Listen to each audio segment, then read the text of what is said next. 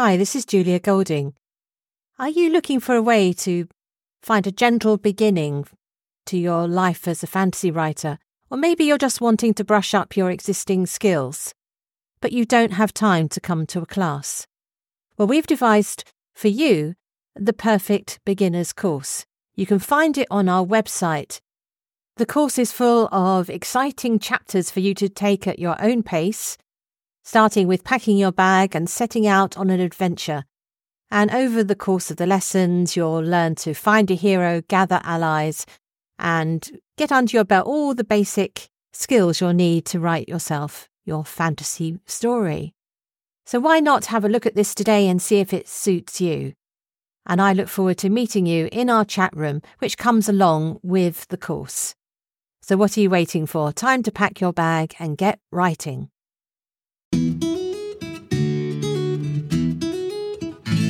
Welcome to part 2 of our discussion of Tolkien and creativity. Okay, so let's move on fairy stories. For me, I mean, again, this is just a wonderful read. So many nuggets in this. I've got in my edition, there's like sidebars of pencil all over the place. But one thing in particular I find really helpful is the answer to the question, is what I'm writing original? So that's really tricky. Somebody sort of doubts their own creativity. The anxiety of influence is another. Am I just writing too much like somebody else? There's a C.S. Lewis quote about this, which is helpful. He says man, but if a person doesn't give tuppence about being original, but just wants to write truth, 9 times out of 10, they'll find they are being original. So you can just forget about that entirely and just try and tell the truth as you see it, and you'll end up being original. But I think in this, on fairy stories, in terms of our creativity, what Tolkien is saying, absolutely you're going to be using things that other people have used before, because it's all gone into the cauldron of story. And he has this sort of long extended metaphor about the cauldron, about all the things that have gone into it. He's sort of mentioning all the things he loves that has gone into it, all the myths and legends and fairy stories of the past. And then he goes on to say, but if we speak of a cauldron, we must not wholly forget the cooks. There are many things in the cauldron, but the cooks do not dip in the ladle quite blindly. Their selection is important. So that's your role. You've got available to you dragons and werewolves and vampires and ghosts and princesses, the whole thing. And it's how you dip in your ladle. I think here what he's pointing at is the role of the intentionality.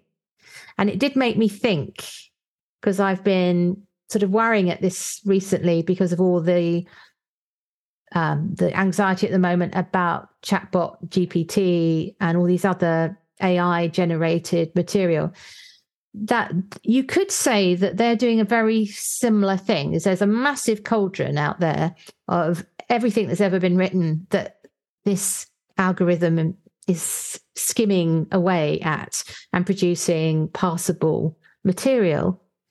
But what is lacking there is the cook. There's a cook behind the AI program, but there is no intention on the part of the algorithm. It's obeying an instruction from you, but it's blind to what it's putting together. It doesn't feel anything about it. It can't. Well, not yet anyway. Not until we're in the world of Star Trek and Data. At the moment, as far as we're aware, they don't feel anything about this material. So I think one answer to what's right and what's wrong about AI doing this sort of selection is don't forget the cook. So the cook has to, even if the cook is using the equivalent of a microwave to heat up a meal by plugging something into the algorithm, there still has to be a cook doing more than just blindly following something that comes back out.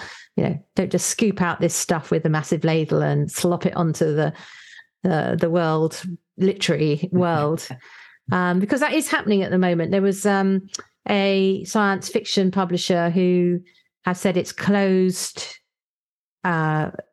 its list to new entries because it was being swamped by AI generated work. And of course, the front runner on this will be a science fiction publisher, because people who write science fiction will be more techie and using these things, but it's going to be elsewhere too. It'll be going into romance and, literary fiction and elsewhere. So we have to rethink the role of the cook in all this, I think, if we're going to have literature going forward. I can't imagine anything more anti-Tolkien than chatbot GPT. Can you? I think he would be just, I don't know, dropping his pipe. I think he would say, yeah. So he would say, well, because he's already suspicious of technology and things that are used just to further. So he would say, yeah, that's essentially, that's Melkorian magic, right? It's just like enslaving words that other people have created, testing them, and then using them for your own. I feel like that's what Tolkien would say. That would be his hot take. Yeah. So, what else did you draw out of the On Fairy stories in the sense of creativity? Yeah, in terms of so personal creativity for authors, artists, individuals, I think for me there was a couple different things. One of them was kind of, again, this capacity that we saw in Mythopoeia, where essentially, right, where we make in the law by which we're made, right? You're referring to T.S. Eliot, right? That each individual has something innate in them that allows them to create, right? That humanity, one of our shared capacities is for creation. That's what sets us apart from other animals and trees. And like you were saying, or from AI chatbots, is that we are doing something with language. And so like the ability, so that's one thing, so each person, by virtue of the fact that we use language and that we can be aware about the language that we can use it intentionally. And so I love this, how he equates language with magic. And so I just want to read a little bit of here. And this is again from Fairy Stories. It says, the human mind, endowed with the powers of generalization and abstraction, sees not only green grass, discriminating it from other things, but sees that it is green as well as being grass. So you can separate not just like green grass as like a single word, a single object, but this is grass and it is green. So he said, but how powerful, how stimulating to the very faculty that produced it was the invention of the adjective.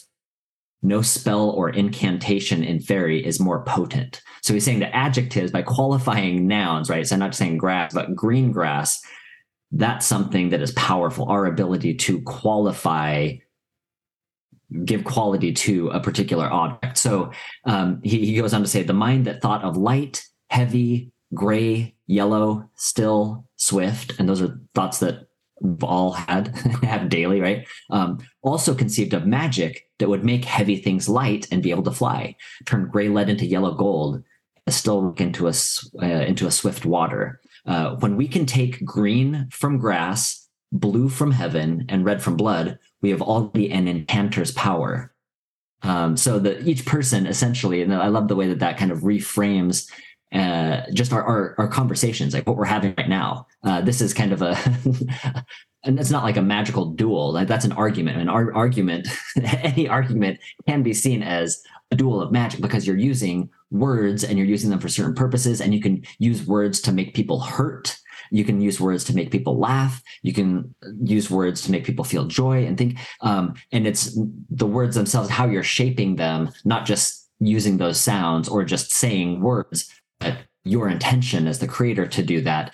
You can do it and fashion things. And so he says, using those adjectives, so just the fact, like just that I think is remarkable and was revolutionary for me, is like, yes, like just the fact that I can qualify a noun, I can say that it is green grass, that I can then say, oh, well, what about bluegrass? And Tolkien uses this idea here, like the green sun, right? Positing and creating a world in which these things can be other than what we're experiencing right now. He says, we may put a deadly green upon a man's face and produce a horror. We may make the rare and terrible blue moon to shine, or we may cause woods to spring with silver leaves and rams to wear fleeces of gold and put hot fire in the belly of the cold worm.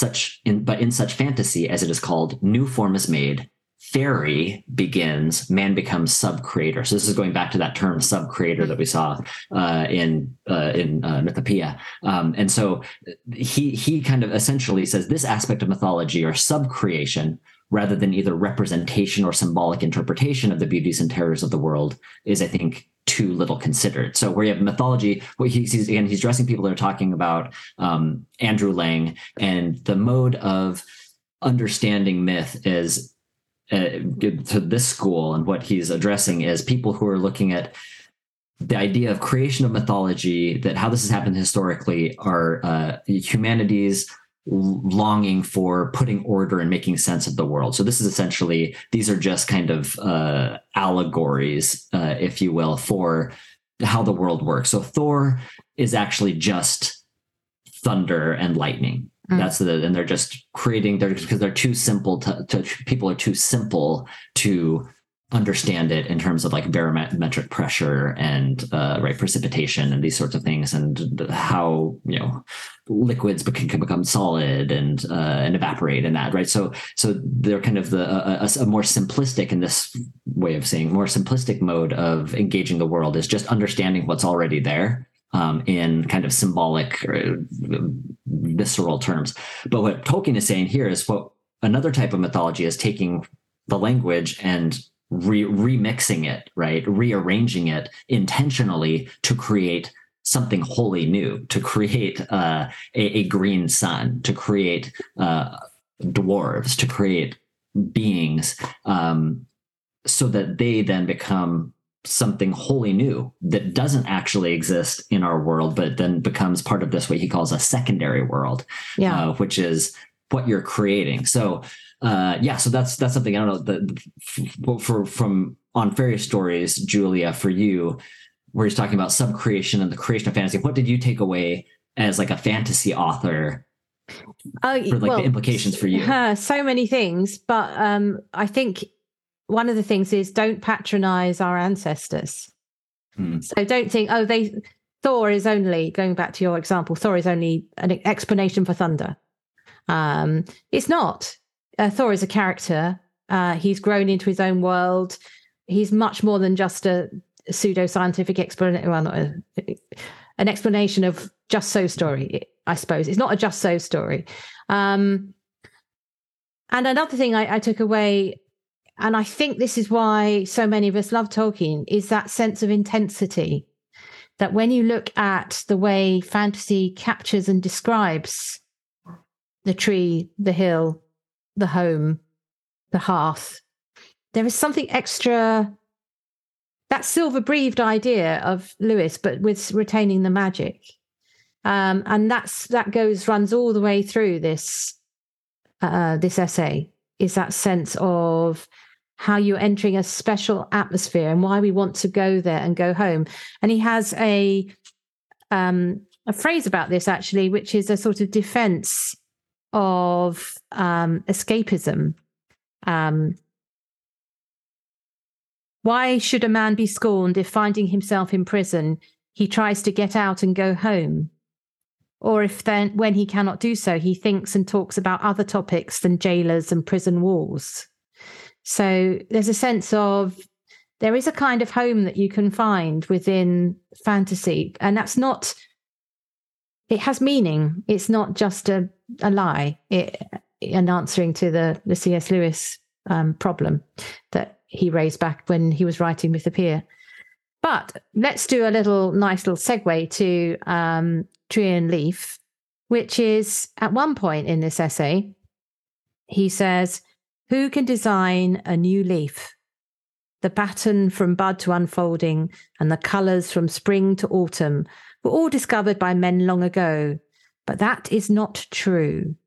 He goes on, he's basically saying there's yet more places that you can develop a leaf. And that's Niggle's problem. He's trying to paint, he wants to paint a whole landscape, but he's got stuck doing a leaf because he's trying to get it right. Clearly there is a bit of self-satire here, because Tolkien did niggle away at his world in a delightful sense. And the neighbor who pulls Tolkien away, possibly the neighbor who's cutting down the tree, going back to that issue. Mr. Parish stands for parish duties, I suppose. It could mean the calls on your life by, admin at the university and having to fix the car and wash the windows, that stuff. Well, he liked doing the garden, but feed the chickens, whatever it was that he found more of an onerous task. Mr. Parish I think Tolkien's aware that that person, that thing is necessary in his life, because what happens in the story is poor old Niggle's trying to do this leaf. He doesn't get very far. And then when he goes on his journey, which is a sort of metaphor for death, and he gets to the other side, Mr. Parish is there, and together, putting Mr. Parish's knowledge with Niggle's artistry, they're able to create something even more beautiful. So it's a wonderful... it is pretty much I don't know, am I allowed to say it's an allegory? Because Tolkien hated allegories. It feels very allegorical to me. If you think about it, does feel more within the kind of Pilgrim's Progress sort of structure. So I don't know. Am I committing some kind of heresy here? Yeah, I think no. I think I would like to think Tolkien would be okay with us thinking about this as allegory, because this is like a different mode. This is him kind of reflecting upon his own creative life and its impact, right? So I do not think he would be or is turning in his grave at this sort of conversation, because we're taking it seriously and putting it in the context of his life. Yeah, and we're free to apply it to other things. So that word applicability, he was happier with. So with this, he does actually. There is the pressure in Niggle's life that what he's doing isn't worth anything. Why are you spending all this time just working on one leaf? And then finding that leaf is actually a thing that creates a whole new world after death. I'm reminded of the sort of The Last Battle, different versions of Narnia. There's a sense that you enter in new worlds and it becomes more real and there's more to discover. So both Lewis and Tolkien have a sort of concept of the next, what happens after death, as being creative and more real. And I think both of them are drawing on the sense of that fairy tales are capturing something more visceral, more profound. So maybe that's something that we see after, now we see through a glass darkly, then we shall see face to face, is, obviously the biblical way of phrasing that. So I think it's quite a optimistic work about the value of art. I see it. Yeah, no, go ahead. I was going to say, I think that's a really good way for Tolkien to reconcile himself to the fact he's never going to finish his project to write the Silmarillion. And maybe in a sense he doesn't want to, because, you'd never say, oh, yes, I finished writing the history of my world, because that would close it down and make it hermetically sealed, and maybe it would die. Whereas this, by having it branching off and continuing, keeps it alive. Yeah, no, I think that's a beautiful way of putting it. That, and like in his personal letters, and you kind of alluded to this earlier, that he saw what he was doing with the creation of Middle Earth as something that what he said, the language he uses, that other hands and minds would be able to work with, and that they could work out other corners of this canvas that they could in opera, right, in art, and it would inspire people. So it's an open system, like you're saying, instead of a closed system. And I think that's that idea of openness to creation, like you said, that maybe he never actually really wanted to finish the Silmarillion. I don't know. I'm psychoanalyzing Tolkien. Right, because he keeps tinkering, he keeps niggling with it to his dying day. Right, he's still like playing with these different ideas, and so here, in this story, you see that beautifully illustrated by somebody who just like keeps going, and he's like, I can't possibly do this, and then he realizes that he's going to die,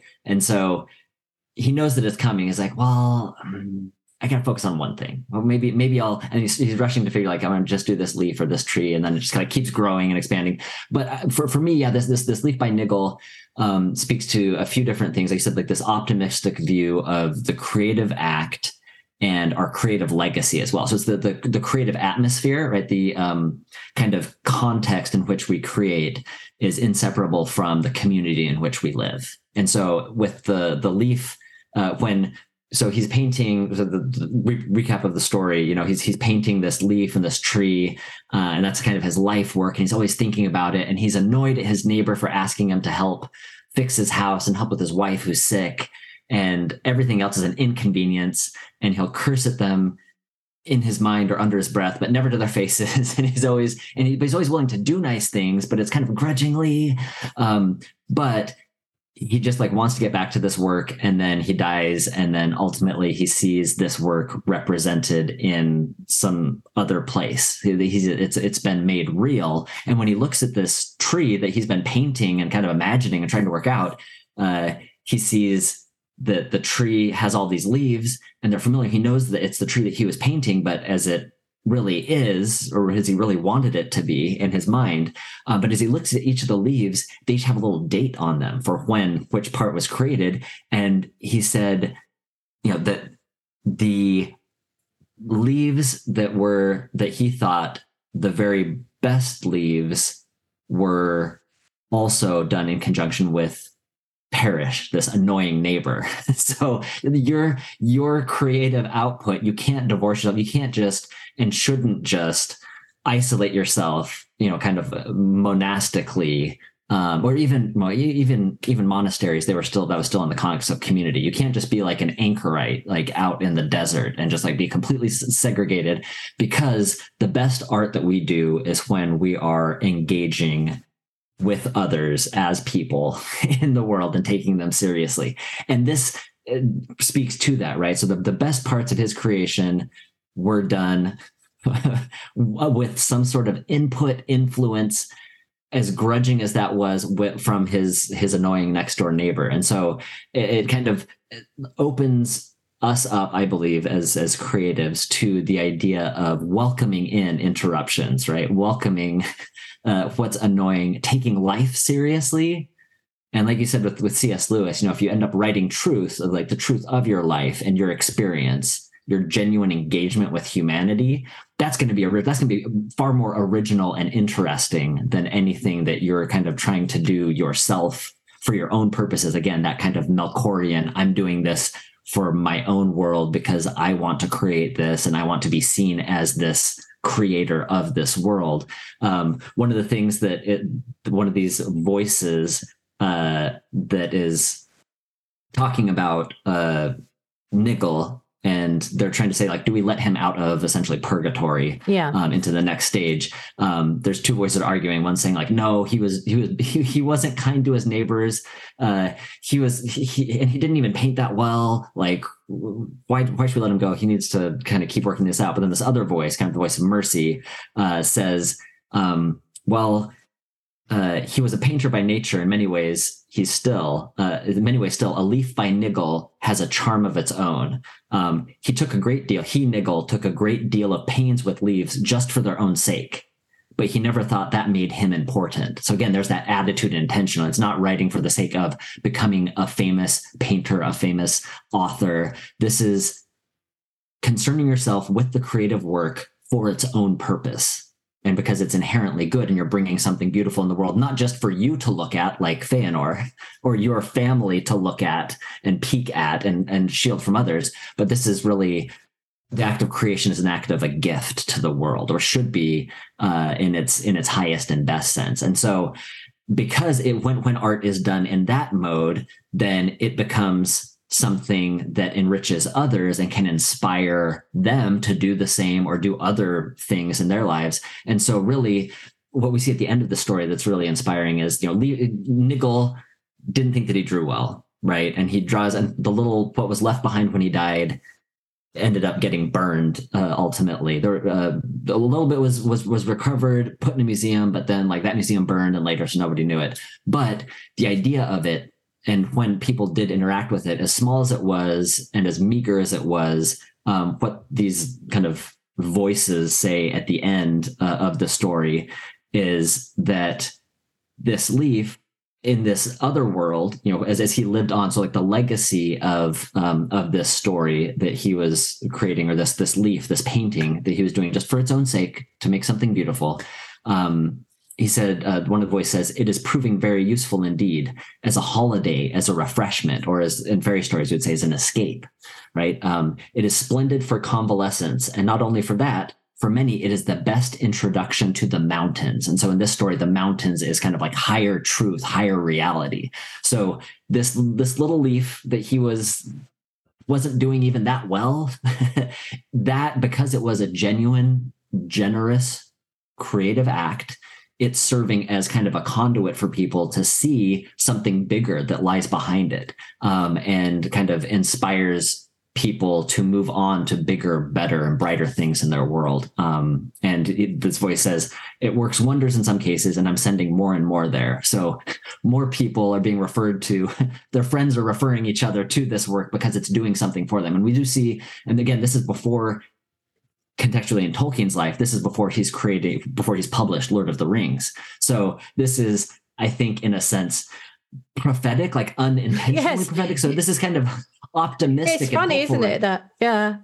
But this but this happens. This is what actually happens with Lord of the Rings, right? That everybody recommends it to each other, and you're inspired by it. You reread it, and for some, like it touches a nerve in people that makes them, they want to live inside this world.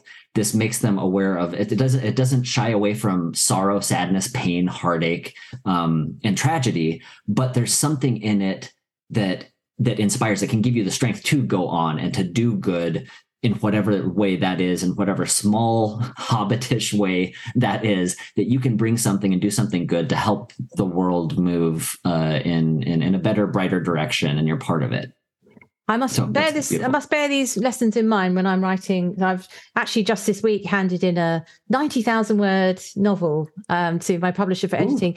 And when you're doing that, at the end, there is an element of, you go through a whole kind of life cycle when you're writing a novel. And part of it is the business side of it, the sort of outward focus. How does this work in the market? All that kind of thing. But the bit that you really want to protect and to value is the leaf by niggle bit, which is how can I make this a distinct world, something which is my sub-creation. And it's keeping hold of those whilst also doing it as a profession that is it can be quite a challenge. Anyway, so thank you. I think we've covered that quite a lot of ground there, but there is always more to say. I'm sure we'll dip back into this in many different directions over the course of our conversations.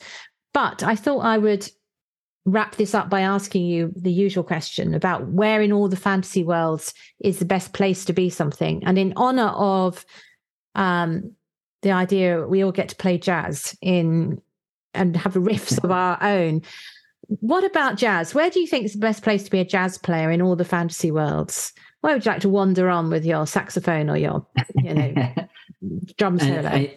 I know I've already used this answer for the previous. We're talking about a professor. Okay, so you're going back there again. Going back, yeah. So Temerant, the world of the Name of the Wind with Patrick Rothfuss. So it had some of the most gorgeous descriptions of music, and in that world again, right? So like language is power. And knowing the true names of things, much like in Ursula Le Guin's works with Earthsea, words have power. And one of these characters, is because they're concerned about words and the beauty of sounds and stories, they're essentially a bard and sing. And then it's this beautiful description that can like stop the breaths of an entire stadium, an auditorium, where the description it has of this main character there and how everybody's kind of hanging on every note, every word of that song. He really is casting a spell on them. And that just, that part, the lute playing, especially yes, that just, and actually it does have that freestyling thing, because he in one scene he's playing, hoping that a female voice is going to join him. He doesn't know if it is going to happen or not, right? But there's a sense of, if this is going to work, a sense of jeopardy. This will work if someone else joins me, but not if they don't. Right. Yeah. So for me, I think I'd like to extend the Star Wars world. I know they've extended it in many, many ways through all their Mandalorians and what have you. But obviously, we all know about the Cantina Band. Mm-hmm. Why is nobody making the Star Wars extension about that Cantina Band? I think that would be hilarious. It'd make a wonderful cartoon. Yes. I want to be in the Cantina Band, because they don't seem to get hurt. They seem to survive, which is good. But you could imagine them, getting a gig at the there and perhaps getting a bit of fame and then going off to another location. And you can have a whole sort of subset story about their troubadour life, seeing sort of side views of the main Star Wars action. Right. That's where that's a great idea. I love that. And what about a top fantasy tip? Have you got something you'd like to share with us? I do, and I can finally talk about it now because it is officially on shelves and available for purchase on Amazon and other places. But it is, for those of you who are saying, I have here the Lord of the Rings adventure book game produced by Ravensburger. This is a company that I work for. And so this is a great game. It's based off of the films and not the book specifically. So it's drawing kind of narrative beats from the film specifically. So unfortunately you will not find Tom Bombadil in here. So very kindly, you sent me an advanced copy of this when I started playing it with my family. And what I really like about it is I hate really competitive games like Monopoly, where you can spend hours feeling really miserable because you've got, only the old Kent Road to your name. In this, you are working cooperatively and you have to be aware of what everybody else has got in order to achieve the story. And because my children no longer live at home but come back from time to time, we can go back into this game and say, right, we're on to the next chapter. Let's have a go of that. It doesn't take hours and hours like diplomacy or something. So we've thoroughly enjoyed what we've played so far. And it's very pleasingly got like a nice book that you sort of work your way through. My top tip this week is not Star Wars, it's Star Trek. That Star Trek Picard has come back. And I thought the last season was a bit weak. I didn't really like it that much. It was okay. But I really am enjoying this third and final series. There's the pleasure for people who followed Star Trek of seeing old faces coming back.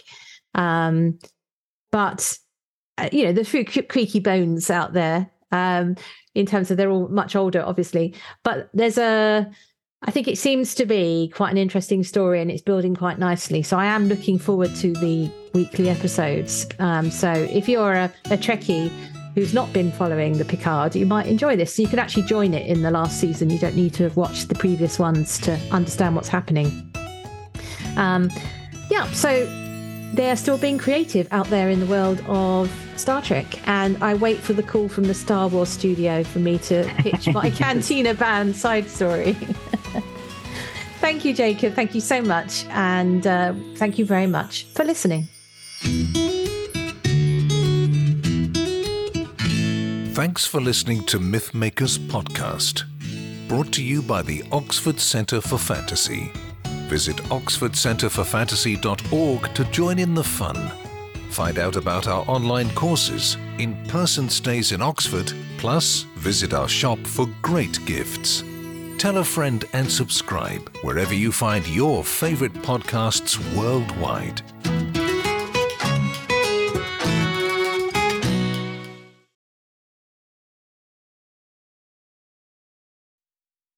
Hi, this is Julia Golding. Are you looking for a way to find a gentle beginning to your life as a fantasy writer? Or maybe you're just wanting to brush up your existing skills, but you don't have time to come to a class. Well, we've devised for you the perfect beginner's course. You can find it on our website, The course is full of exciting chapters for you to take at your own pace, starting with packing your bag and setting out on an adventure. And over the course of the lessons, you'll learn to find a hero, gather allies, and get under your belt all the basic skills you'll need to write yourself your fantasy story. So why not have a look at this today and see if it suits you? And I look forward to meeting you in our chat room, which comes along with the course. So what are you waiting for? Time to pack your bag and get writing.